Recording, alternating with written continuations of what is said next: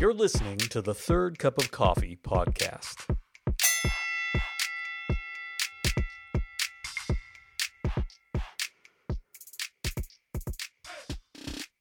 Good day, podcast listeners. This is Randy Bolander on the Third Cup of Coffee on this fine October day. Hope you've got your third cup poured.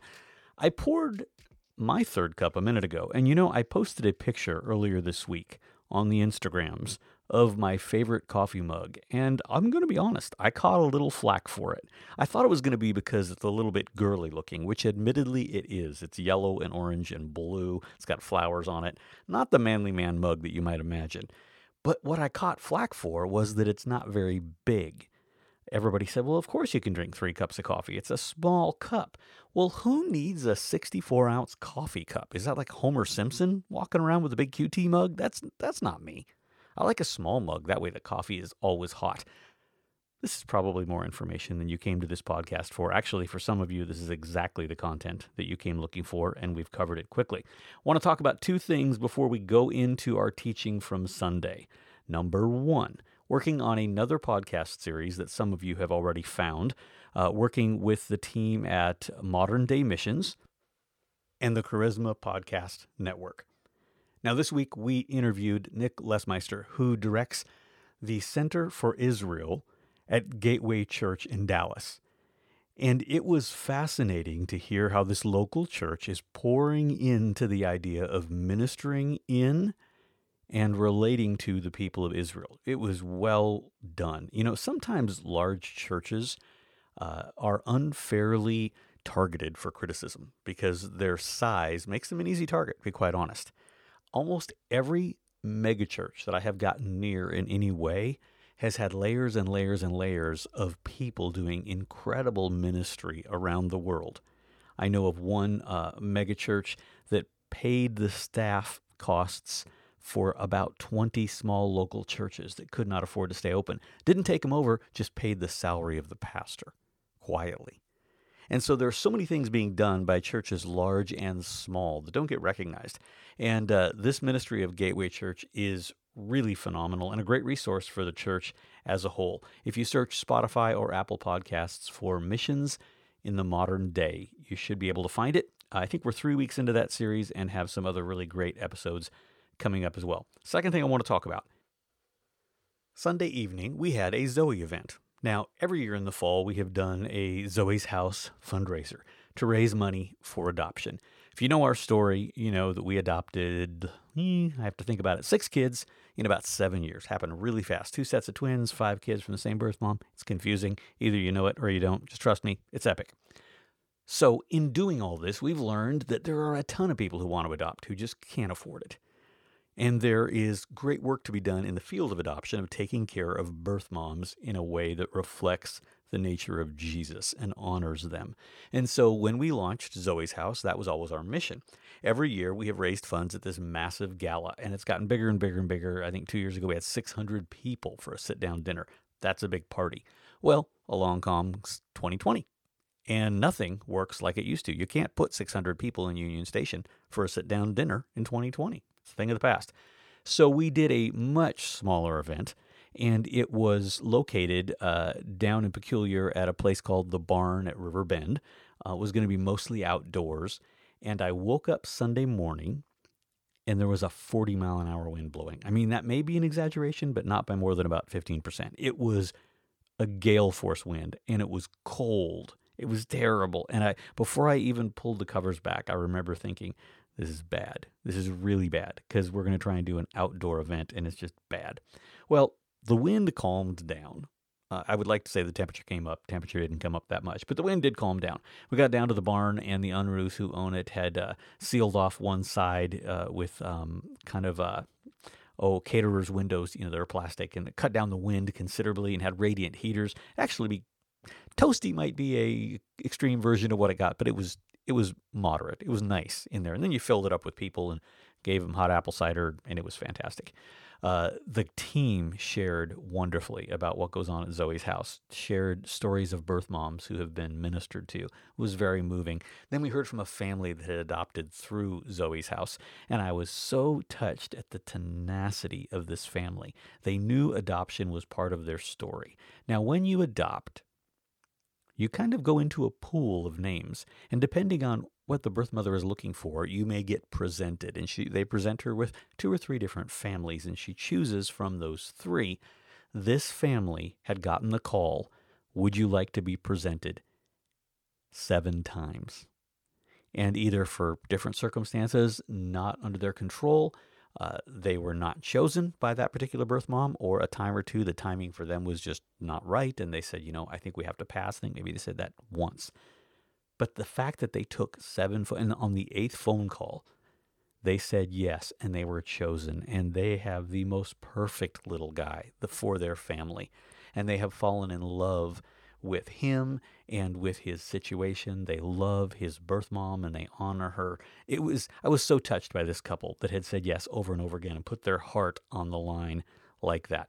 Now, a very exciting thing happened. We went into that event with a $25,000 matching grant, meaning every dollar we raised, someone would match. And we went into it with about $20,000 of that raised. So that was great. But right before the event, I got a phone call and someone said, I want to raise that matching grant with another $25,000. So we went into it with a $50,000 matching grant. $100,000 at a small nonprofit can do a lot of good. We raised some of that, but we are still in need to finish out that grant. And so if adoption is on your heart and you've always wondered how you could be involved, this is one way you can make a significant difference. If you go to givebutter.com/thegathering. Yes, give butter. The word give and the word butter. Don't ask me to explain it. I can't. givebutter.com/thegathering. If you go there, there is a link. All of that will be credited towards the matching grant. There is a number there that has been raised. The number is actually more positive than that, as some things came in directly and not through GiveButter. But go to givebutter.com/thegathering. Anything you can do will be matched up to $50,000 that will enable us to be there 24/7 for birth moms. Every time the phone rings, it gets answered. 3 a.m, it gets answered, and that's when they call. And then we are able to meet their needs, help them walk through their story, help them choose what is best for them and their child. If they choose adoption, help them find a family that matches up with how they would like their child raised, and then help a family adopt at a significantly discounted price. We are able to subsidize the price of the adoption by about 40%, so they pay a fraction of what they normally would pay. Go to givebutter.com/thegathering, and it's all there. Thank you so much for your help. Diving into the teaching from Sunday morning, I started a 2-part series on 1 John chapter 4, as it talks about the idea of testing the spirits and why we need to do that. It wasn't intended to be a series, but there was just so much to cover, and we also had some guests that I wanted to give opportunity to share, so I trimmed it back. We'll finish it next week, but you can dive in now, grab a Bible, 1 John chapter 4. I hope this is impactful for you.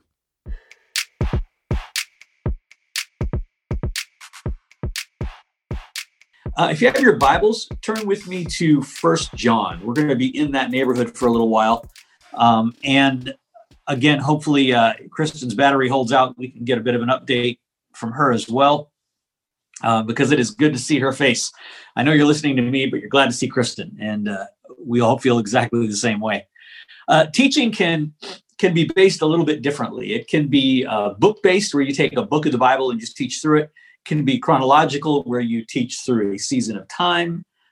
Wayne Grudman had a great book called Systematic Theology, where he broke down thoughts about God according to different categories as a way to study it. It can be thematic, where you take one idea and kind of go through everything that the Bible says about that one idea. I want to introduce something a little different today. I'm going to be studying in what I call a ruminatic way.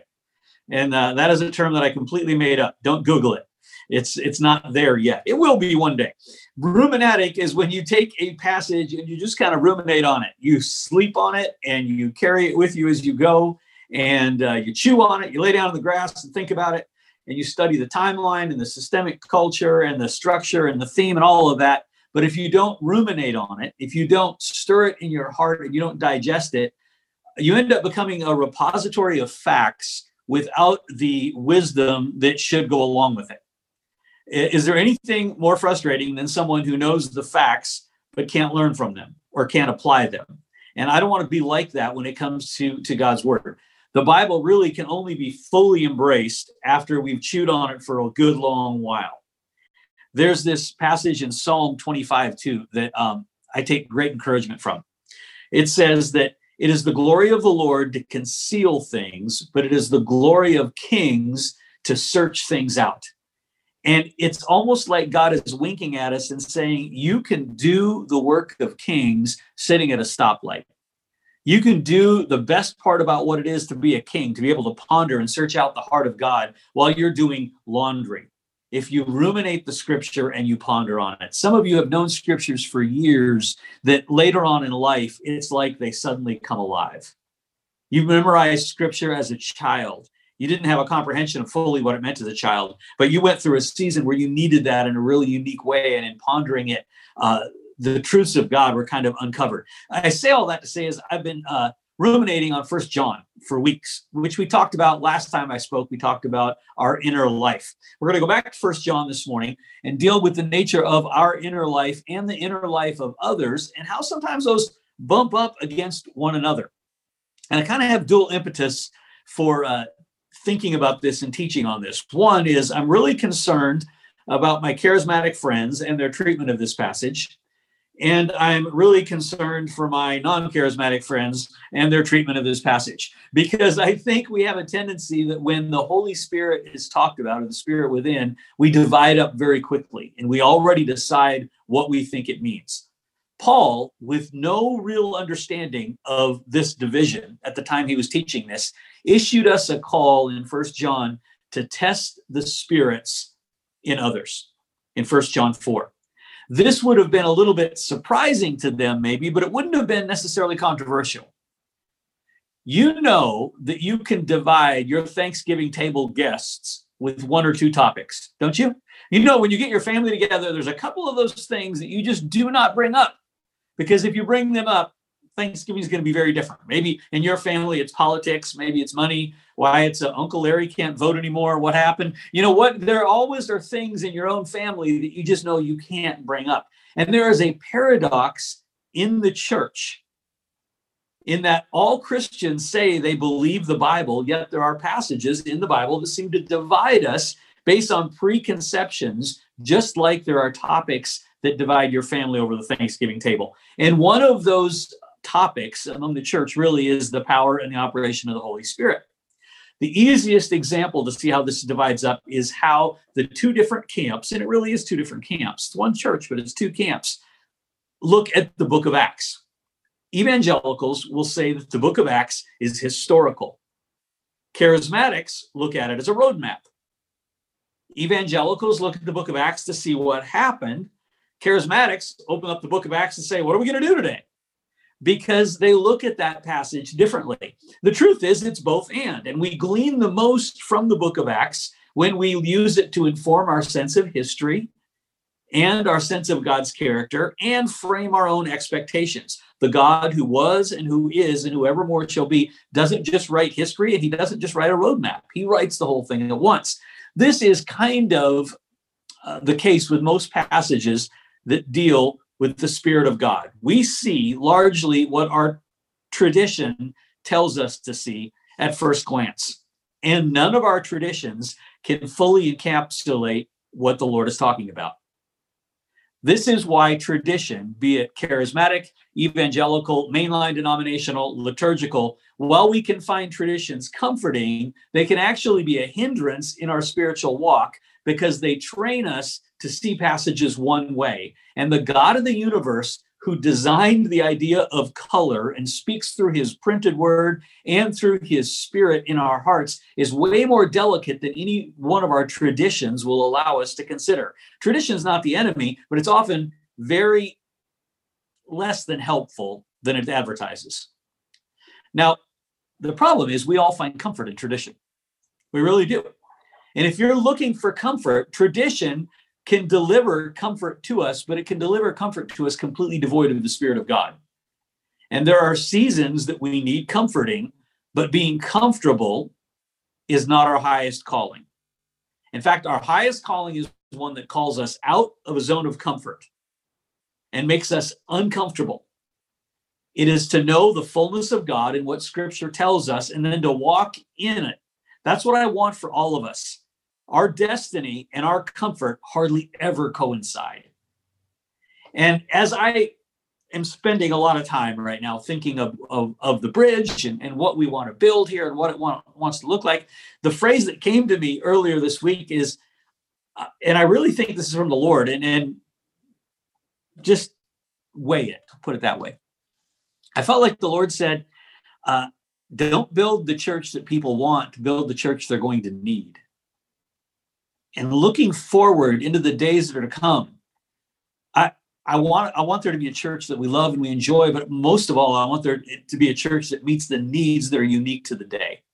And I think for us to walk out who he is calling us to be, we have to look beyond the traditions we are raised in and say, what does the Bible say apart from how I was raised to expect it? One of my favorite characters from recent church history is John Wimber. He's an evangelical pastor from Southern California who had a real hunger for the word, as many evangelicals do. He valued the Bible, but because he valued the Bible, he sensed that there was a real move of the Spirit on the horizon. He saw that as well. And he also found that he was in line with a lot of believers in Southern California at that time. Now, he was very out of line with a lot of pastors at that time who felt the need to stake out a position in one camp or the other. And he called where he began to land on this idea of how does the Holy Spirit work? He called it a radical middle. And I want to forge into what the Vineyard started back in those days as a radical middle when it comes to valuing the word and valuing the Spirit. And it's not the same as holding the two in tension so that they're both happy with you. In fact, it's not that at all. If we're building a new bridge, there's going to be some new footings poured in places where we have not stood before. And that doesn't always lead us to being understood by everyone. In fact, it sometimes leads us to being misunderstood by both parties. Yeah, I jokingly say, blessed are the bridge builders, for they will be burned at both ends. This isn't because we've discovered some kind of new truth that's never been discovered before, but it's we're willing to stand in a place maybe we were not trained by our traditions to stand, because this is what Jesus is inviting us to do. So I want to invite you to 1 John chapter 4. We're going to spend the bulk of our morning there. I'll be in and out of it a little bit, and we are going to revisit our passage or our practice of backing up a few verses to see the context, because context brings clarity. Never forget to read ahead or behind of the Bible passage that you're trying to study. Do you really want to be interpreted by 8 seconds out of your day? Like, would you give us the permission to take an 8-second snippet and assume that that was your major thought of the, you wouldn't want that, I wouldn't want that. Only rodeo bulls do their best work in 8 seconds. The rest of us have context. And he very much has context here. So looking at 1 John 3:24, whoever keeps his commandments abides in God, and God in him. And by this we know that he abides in us by the Spirit whom he has given. So Paul lays out this real expectation that a spirit, a Holy Spirit, dwells within the heart of man who professes to know Jesus and keeps his commandments. He says, by this we know, meaning the presence of the Holy Spirit was an expectation to be explored in the life of every believer. When you came to Jesus, because of the Holy Spirit, you found that you had desires and drives that you did not have before. Some of you had a hunger for the Bible. You never thought about the Bible twice before you came to Jesus, and suddenly you had a hunger for it. Some of you had a desire for Christian fellowship with people that you would not have hung out with before. That was the Holy Spirit in you. Some of you had conviction of sin for things that you were not convicted of before. To this day, some of you sometimes go, oh, I feel that. I didn't feel bad about doing that last year. But there's something that as I'm growing in the Holy Spirit, I feel a conviction. All of that is the result of the indwelling of the Holy Spirit in you. And that idea of the Holy Spirit in you may sound commonplace because you've heard this before. But for the audience of First John, this probably required some rewinding and listening again. Because even though Jesus had taught it, it was a radical idea to those who may not have heard Jesus say it firsthand. The people who John wrote to in First John probably never met Jesus.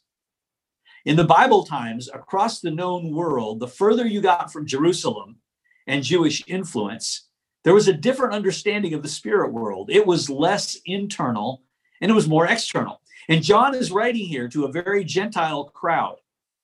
As you look at his writings in 1st, 2nd, 3rd John, he really doesn't quote the Old Testament that much. He doesn't talk about a lot of Jewish ideas. He's writing to the first generation of people of faith who were only a generation or two away from pantheists who saw the Spirit in mountains and trees and rocks. And that is the kind of people he is speaking to when he says, the Holy Spirit lives in you. There are those who he was writing to would find this affirming and surprising at the same time. He is saying that, yes, the spirit realm is real, but it is more than external. And it's not just a fearful thing, it is a comforting thing. If you are a believer in Jesus, loneliness and powerlessness are addressed right there.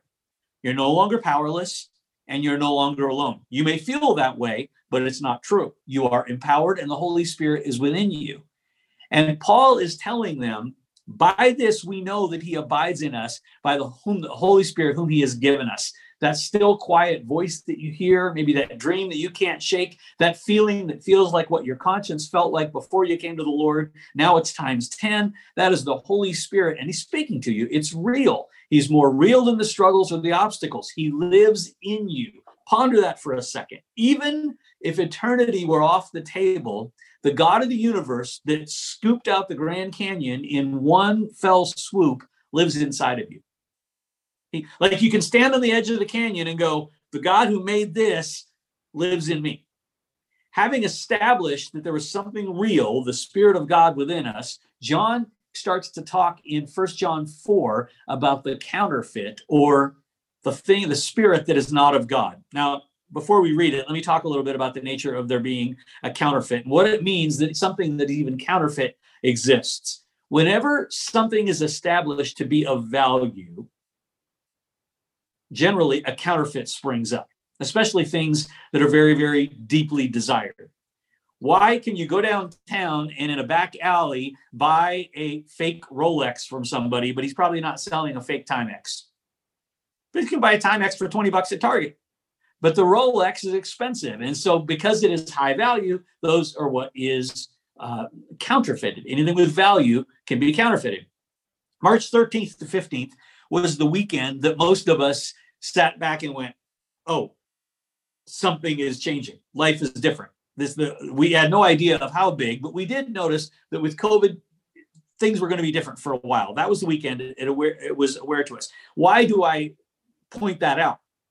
Because within 2 weeks of our entire nation going, oh, COVID is real, U.S. customs agents at LAX were intercepting cargo planes full of counterfeit N95 masks. In 2 weeks, it went from all of us going, oh, this is real, to somebody going, I can make money here. And because there's something real going on, I can create a counterfeit and I can profit from it.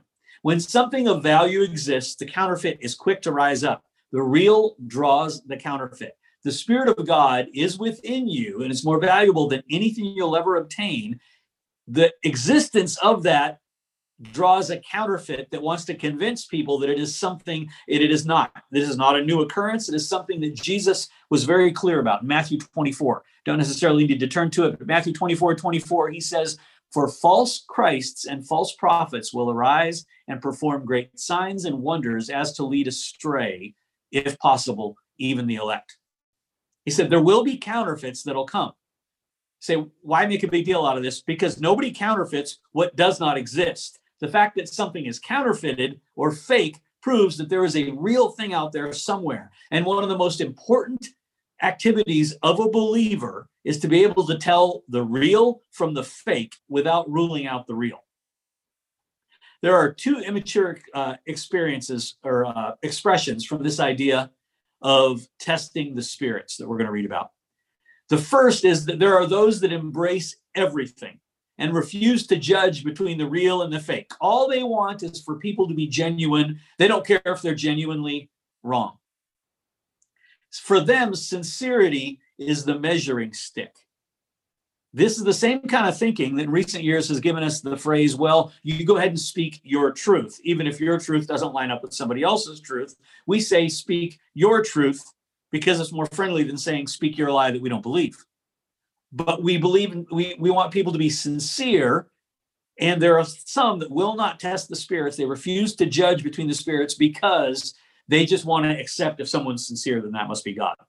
Then there are, on the other hand, there are those that rail against the fake and discern everything and yet never embrace the real.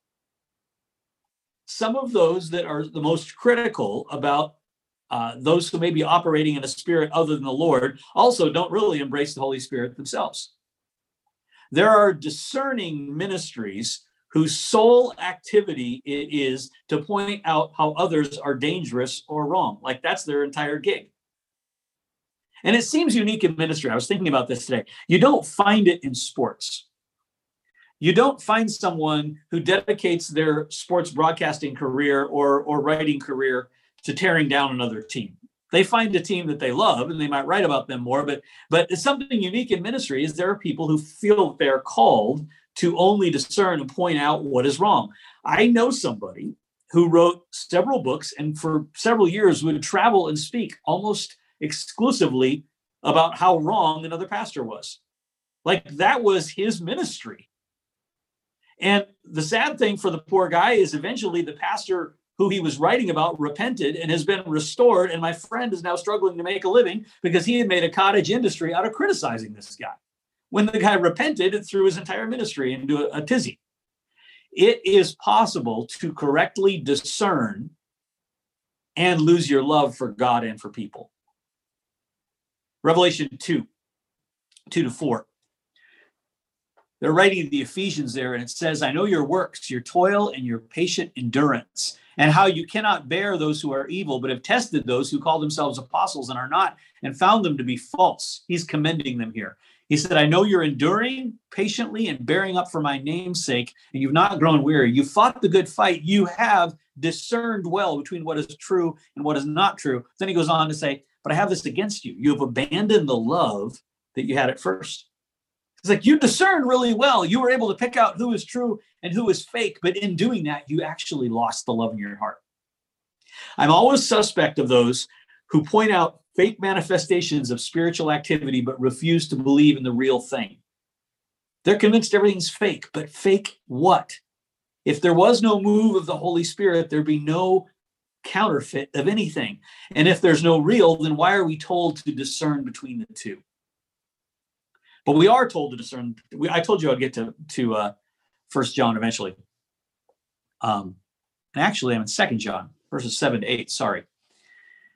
For many deceivers have gone out into the world, those who do not confess the coming of Jesus Christ in the flesh. Such is the deceiver and the Antichrist. Watch yourselves so you may not lose what we have worked for, but you may win a full reward. I feel like I've missed a passage here somewhere.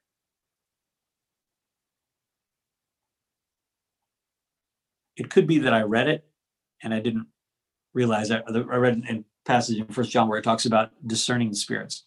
In other words, be careful about stewarding the spirit within you because people like ourselves can be deceived, even people like us. We can find out that we have surrendered our Jesus to a lesser Jesus. I found the passage, 1 John chapter 4, 1-3. Beloved, do not believe every spirit, but test the spirits to see whether they are from God. For many false prophets have gone out into the world. So John gives us context here. He says, there is a spirit realm. It's real. The spirit dwells within you, and there are those in whom a different spirit dwells. because there is a counterfeit spirit. When we rely on a counterfeit to do what the real thing is supposed to do, we can get hurt, and there are consequences on relying on that counterfeit spirit. Now, First John refers to people who are false prophets, claiming spiritual authority that they don't have, but it uses them as an example rather than a point. Okay, what I mean by that is this is not just about going out and calling people false prophets or false apostles. The issue of false prophets or people in ministry that are false is very real, but the issue is broader than that. The issue is, what is the spirit that people carry? And John says, don't believe every spirit. Now, break here for a second. Paul said, there are those that are with us from the beginning who have launched out and now are in ministry, and the spirit within them is not the spirit of God. I love the experiential. I love the tangible presence of God. I love those deep spiritual encounters that are corporate. I was once in a meeting, in a large meeting, where it felt like the presence of God was so real that some people were literally getting down on the floor. It felt so heavy. But if you pursue those experiences apart from a sense of discernment, you can find yourself moved and even attached to spirits that are other than the Spirit of God. Just because a crowd is moved doesn't mean it was God. Spirit of manipulation can move a crowd. The question is, was the leadership humble, and was it really the Lord? Just because something looks like revival doesn't make it God. The spirit of conditioned behavior can look a lot like revival. The question is, does it produce fruit? And John says here, don't just assume that because there's activity, even good activity, that God is in it. He says, test the spirits. Don't test the size of the crowd. Don't test the size of the budget. We're encouraged to test the spirit in things rather than the activity. And not everyone who claims to be operating by the power of God is actually telling the truth. So don't get caught up in spiritual experiences or spiritual phenomenon or even spiritual teaching if you don't test the spirit that it is operating in. And it is so much broader than just ministry or public ministry. False prophets are the extreme example.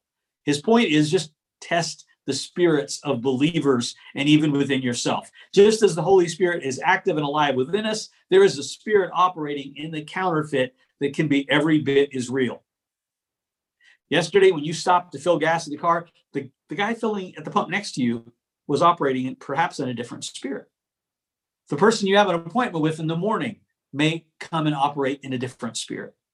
The show that you're binge watching on Netflix can have a very different spirit attached, and it might not be a holy one. And at times we even may give audience to or entertain a spirit that runs contrary to biblical behavior and the Spirit of God. And just as we test the spirits in others, it's important to test ourselves. You know, I don't know about you, but it's been a strange year at our house. Actually, I do know about you. It's been a strange year at your house too. And at times, in its strangeness and in the pressure that was applied, I found that I did not always reflect the Spirit of God within me. And in fact, maybe even operated in a spirit that was counter to the one that I should have operated in.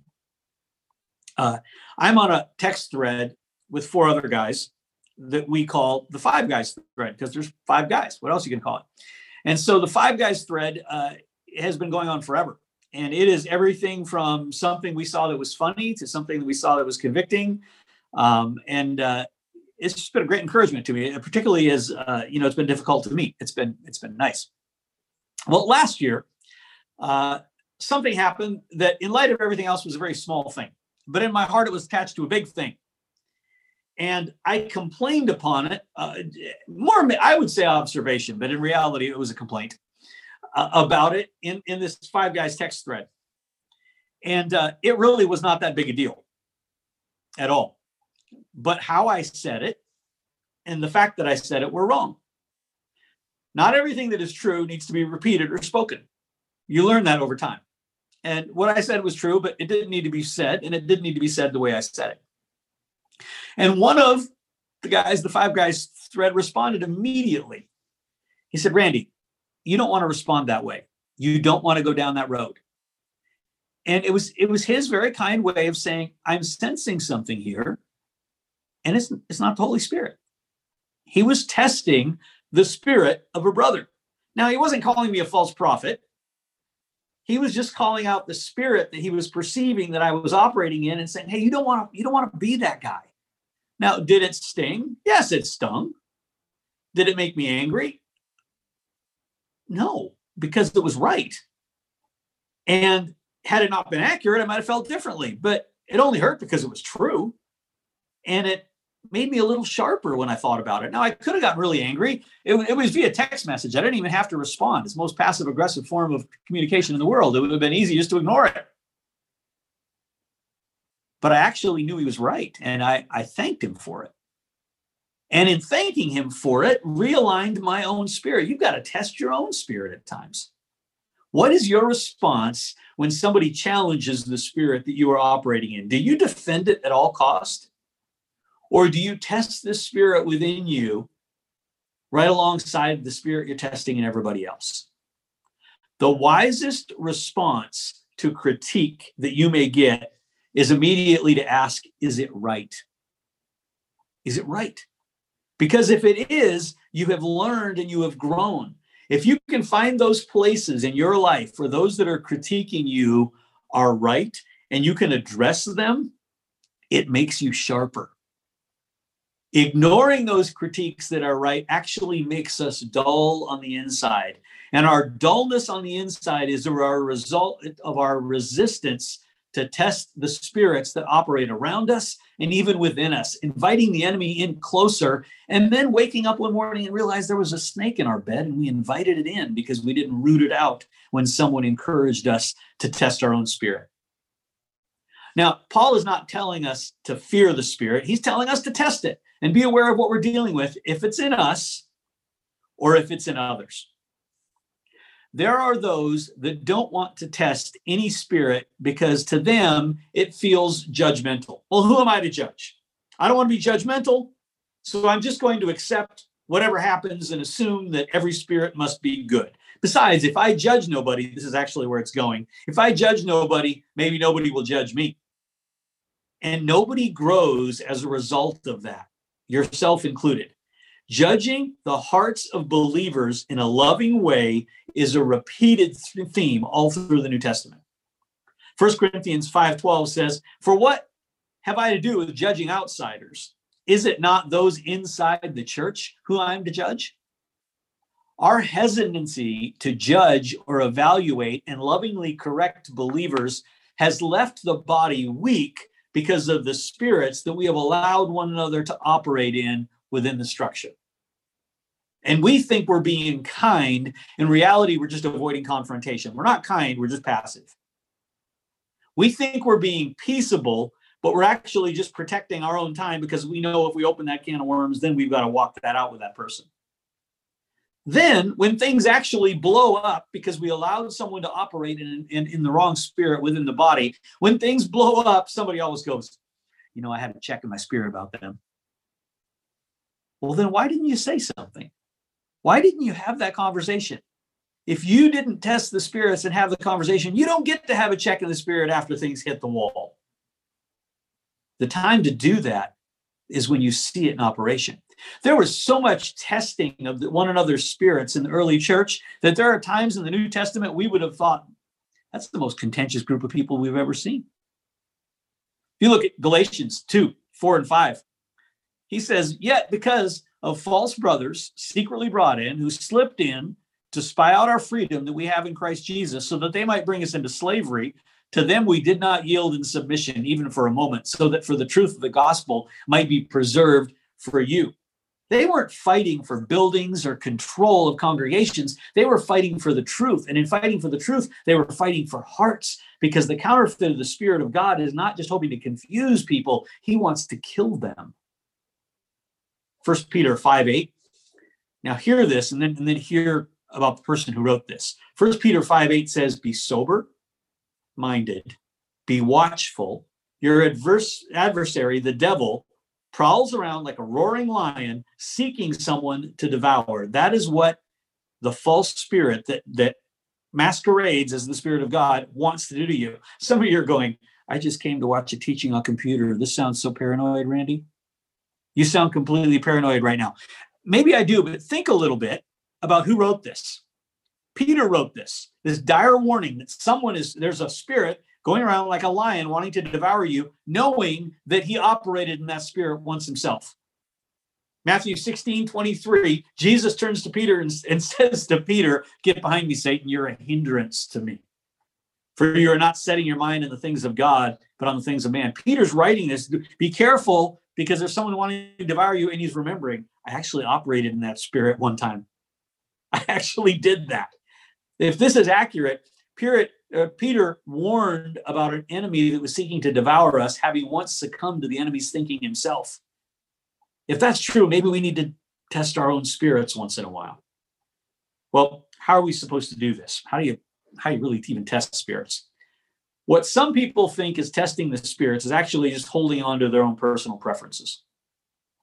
And we do this by spiritualizing things that aren't spiritual. Maybe you go somewhere and the music was too loud and you just didn't like the spirit of what was going on because it was just not your style.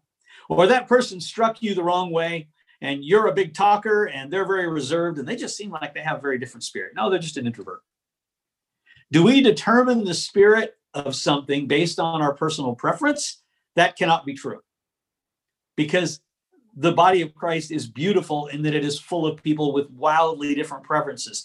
That is not the dividing line between what is and is not the Spirit of God. We will always find a way to divide over our preferences, but that is not discerning spirits. Discerning spirits is about the position of Jesus in the hearts and minds of people. That is what determines if the Spirit is reflective of the Holy Spirit or if someone is channeling something a little bit more sinister than that. If you go back to 1 John 4, where he expounds on how to tell if someone has the Spirit of God or a counterfeit spirit, it has nothing to do with how they look and everything to do with how they understand and how they present Jesus. Discerning is not about mannerisms, it's about Jesus. Faith and expression is always about Jesus. It's never about what we like or what we think should happen. It is about the King of the universe calling Jesus his son and our agreement with that. And that's where the counterfeit happens. It's not with our preferences, but it's with the identity of the Son of God. 1 John 4, 2 and 3. If you're a Bible underliner, get your pencil out. He says, "But you know the Spirit of God, every spirit that confesses that Jesus Christ has come in the flesh is from God. And every spirit that does not confess Jesus is not from God. That is the spirit of Antichrist, which you heard was coming and is now in the world already." If you underline anything, underline Jesus Christ, come in the flesh, is from God. That he was both the Son of God and a physical man. That is a full understanding of who Jesus is, and a counterfeit spirit will always run off the rails in one direction or the other. He was fully man and he was fully God. And if we don't reach both directions to understand that Jesus was both fully man and fully God, we never fully embrace him. We never really feel the full benefit of who he is. And we're all headed off after a Jesus that is less than the Bible described and is actually less than the spirit that was promised to us. Who Jesus really is has always been a stumbling point for people. And I'm going to press pause right there, and because I have so much more to say about this that I've actually said it. Our morning we were quite long, and I want to take time and unpack it. And I wanted to set up the importance of knowing him fully as a man and as the Son of God. And when we understand who he is, we don't fall for a counterfeit spirit. And so I'm just going to actually put pause there, and we'll hit play again next week. And the reason that I want to hit pause is while we still have a little bit of time left, and we've had a lot of people join us, and we are so excited to have Kristen with us from Alaska. And I know some of you are sitting there going, yeah, go ahead, Randy. But Kristen is in the room, which is really what we're mostly excited about. If this is the first time you've been with us, Kristen and Steve left for Alaska what seems like 2 weeks ago to us and seems like 6 years ago to them, because they had quite the trip. So Kristen, I want to ask you, if you still have any battery left, to unmute and just say howdy, but tell us about your trip. We want to know everything. We want to hear the story in real time. Well, we're having to repent for our heart towards the Canadians, because that was quite the challenge. So we had Steve's brother with us, and I flew to Anchorage, excuse me, 2 weeks ago with Melody, our daughter-in-law, and the baby, because nobody wanted the baby traveling across the Yukon in October. So Steve, his brother, and our son Thomas got to the border, and the Canadians said, "I'm sorry, you're not moving, David. You have to go back. You can't cross Canada." So I flew back to Montana. Oh, wait, how long had you been in Alaska at this point? 3 days. I've done that turnaround. That's hard. That's not fun. I had time enough to get my COVID test back because to come into Alaska, you have to have a negative COVID test. So I flew back to Montana and learned how to drive a U-Haul in 30 seconds, and then drove 2,484 miles from the U.S. border to Soldotna, Alaska. And no, I didn't drive the 16 extra miles to make it an even 2,500. So I had enough. Now, for a second, explain to them what traveling across Canada was like, because you couldn't do anything. No. Oh, no. We were only allowed to pay at the pump. We could stay in hotels. Thank you, Jesus. That was a huge concern because we had camping equipment to prepared in case they wouldn't let us in hotels. We had coolers full of food. Well, I didn't get to do the shopping because I was in Anchorage, but let's just say the guys thought that they'd stock up on Dinty Moore stew. And wow, was that delicious 4 nights in a row. But anyway, so driving across Canada, you can stay in the hotel if one person goes in and checks in, and then everybody else goes to the room and stays there. And so that's what we did. You could pay at the pump. You could go in and use the restroom, but Canada wouldn't allow you to buy anything. So we had a window of 5 days to get across Canada. And we made it in 4. But boy, it was a long drive. And how is that road? You know what? It's supposedly absolutely awful, but I think we did it at the right time of year. So they'd had all summer to fix the potholes. I mean, you're told, oh, the highway's so bad, the potholes are so awful, make sure you have extra wheels. I mean, not just tires, but the tires mounted so that you can take off one and put on the other. And it was, I can see where it would be really bad. But for the most part, it was good. There were spots where it was gravel. There were places where there's no guardrails. So I kind of evaluated things like, I can walk away from this crash. Number 2, if I go off the edge here, I'm going to be in a world of hurt, but I'm going to survive. Number 3, just call Life Flight. And number 4, there's not enough left. I'm okay with cremation. So it was a staggeringly beautiful drive. It was a very lonely drive. You're all driving your own trucks. We're all driving in our own trucks, and there's just not that much out there. I mean, you're advised to, every time there's a place to stop for gas, stop and get it, because you don't know if the next place will be open. So, I mean, we could drive 100 miles and not see another car or another indication of civilization or what have you. But stunningly beautiful. I mean, the Lord has created an amazing place. There is no shortage of trees in this world because it's nothing but forest. So we saw 4 bears, a herd of elk, several caribou, and at one point in time, lots of bald eagles. And at one point in time, the buffalo permitted us a lane to go through. It was iffy, but they were. You sound like an Alaskan because you can differentiate between elk and caribou. That's pretty impressive already. Well, it took a little research in the hotel in Whitehorse, Yukon, but we wanted to know for sure what we were seeing. So we're here. You're there now and looking for a home. Looking for a home. So we think we found one. We've put in an offer, but we had a house when we left Kansas City, and in the middle of the Yukon, that deal fell through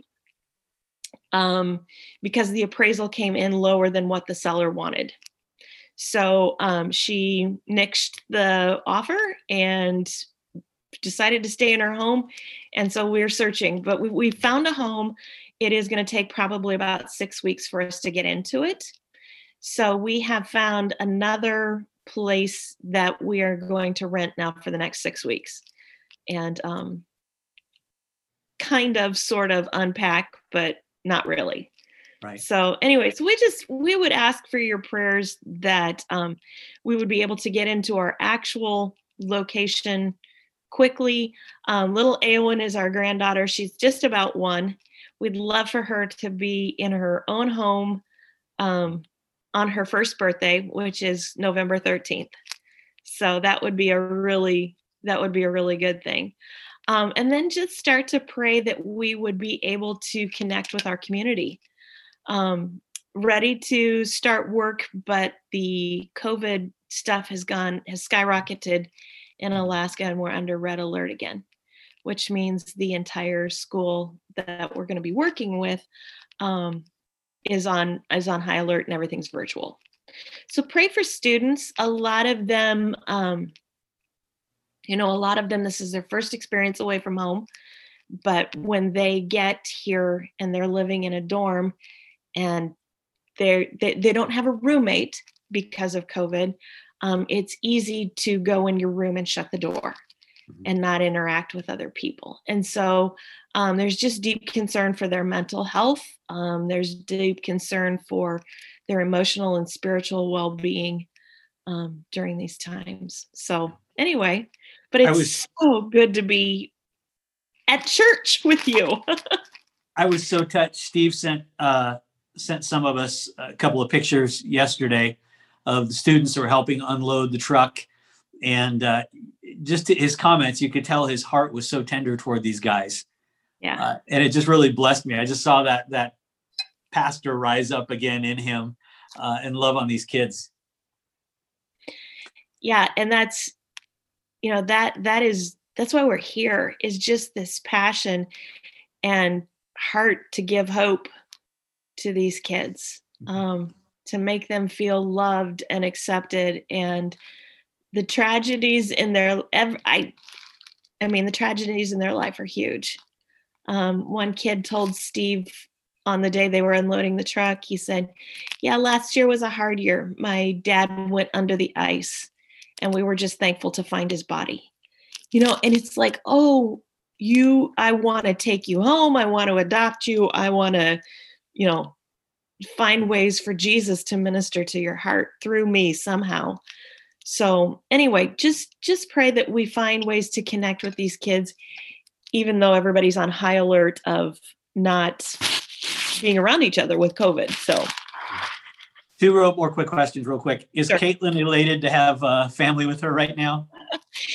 Caitlin has actually been sick, so she's not being around us because she doesn't want to give that to Steve. She is experiencing for the first time what it means to have a house deal fall through. She thought she'd been part of finding the perfect house, and her dream's been brutally murdered, and she's upset. Secondly, just in the next week, Yes. How can we pray for you guys? What are some markers, some things maybe that just need to happen soon that we can pray for you right now? Yeah, pray for, so we had an inspection on the house yesterday that we put in an offer on. Seems to have gone really well. Pray for a quick appraisal, pray for quick paperwork to go through, all of that kind of stuff. And then again, just like I said, that we'd find ways to connect with our community. Randy and I were texting at one point, and I was at Walmart, and I hate to say it, but Walmart was strangely comforting. It was just it's driving down the road and these big signs that say 79 moose have been killed on Alaska Highway, or the Sterling Highway, which is our highway, since July 1st. Drive with caution. And you're kind of like, how do 79 moose die on this highway? And where are they? And all of that. So, we want to connect with our community.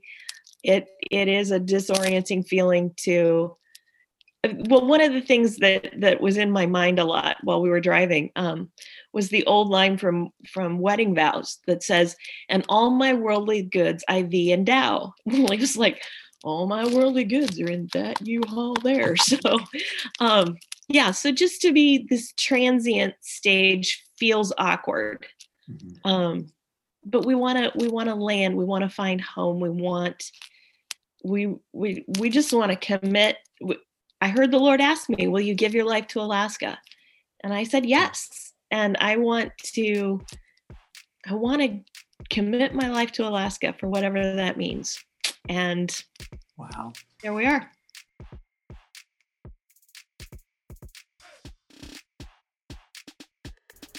Thanks for listening to The Third Cup of Coffee. If you would like to connect with us more closely, go to thebridgekc.church. thebridgekc.church. We'll see you next week.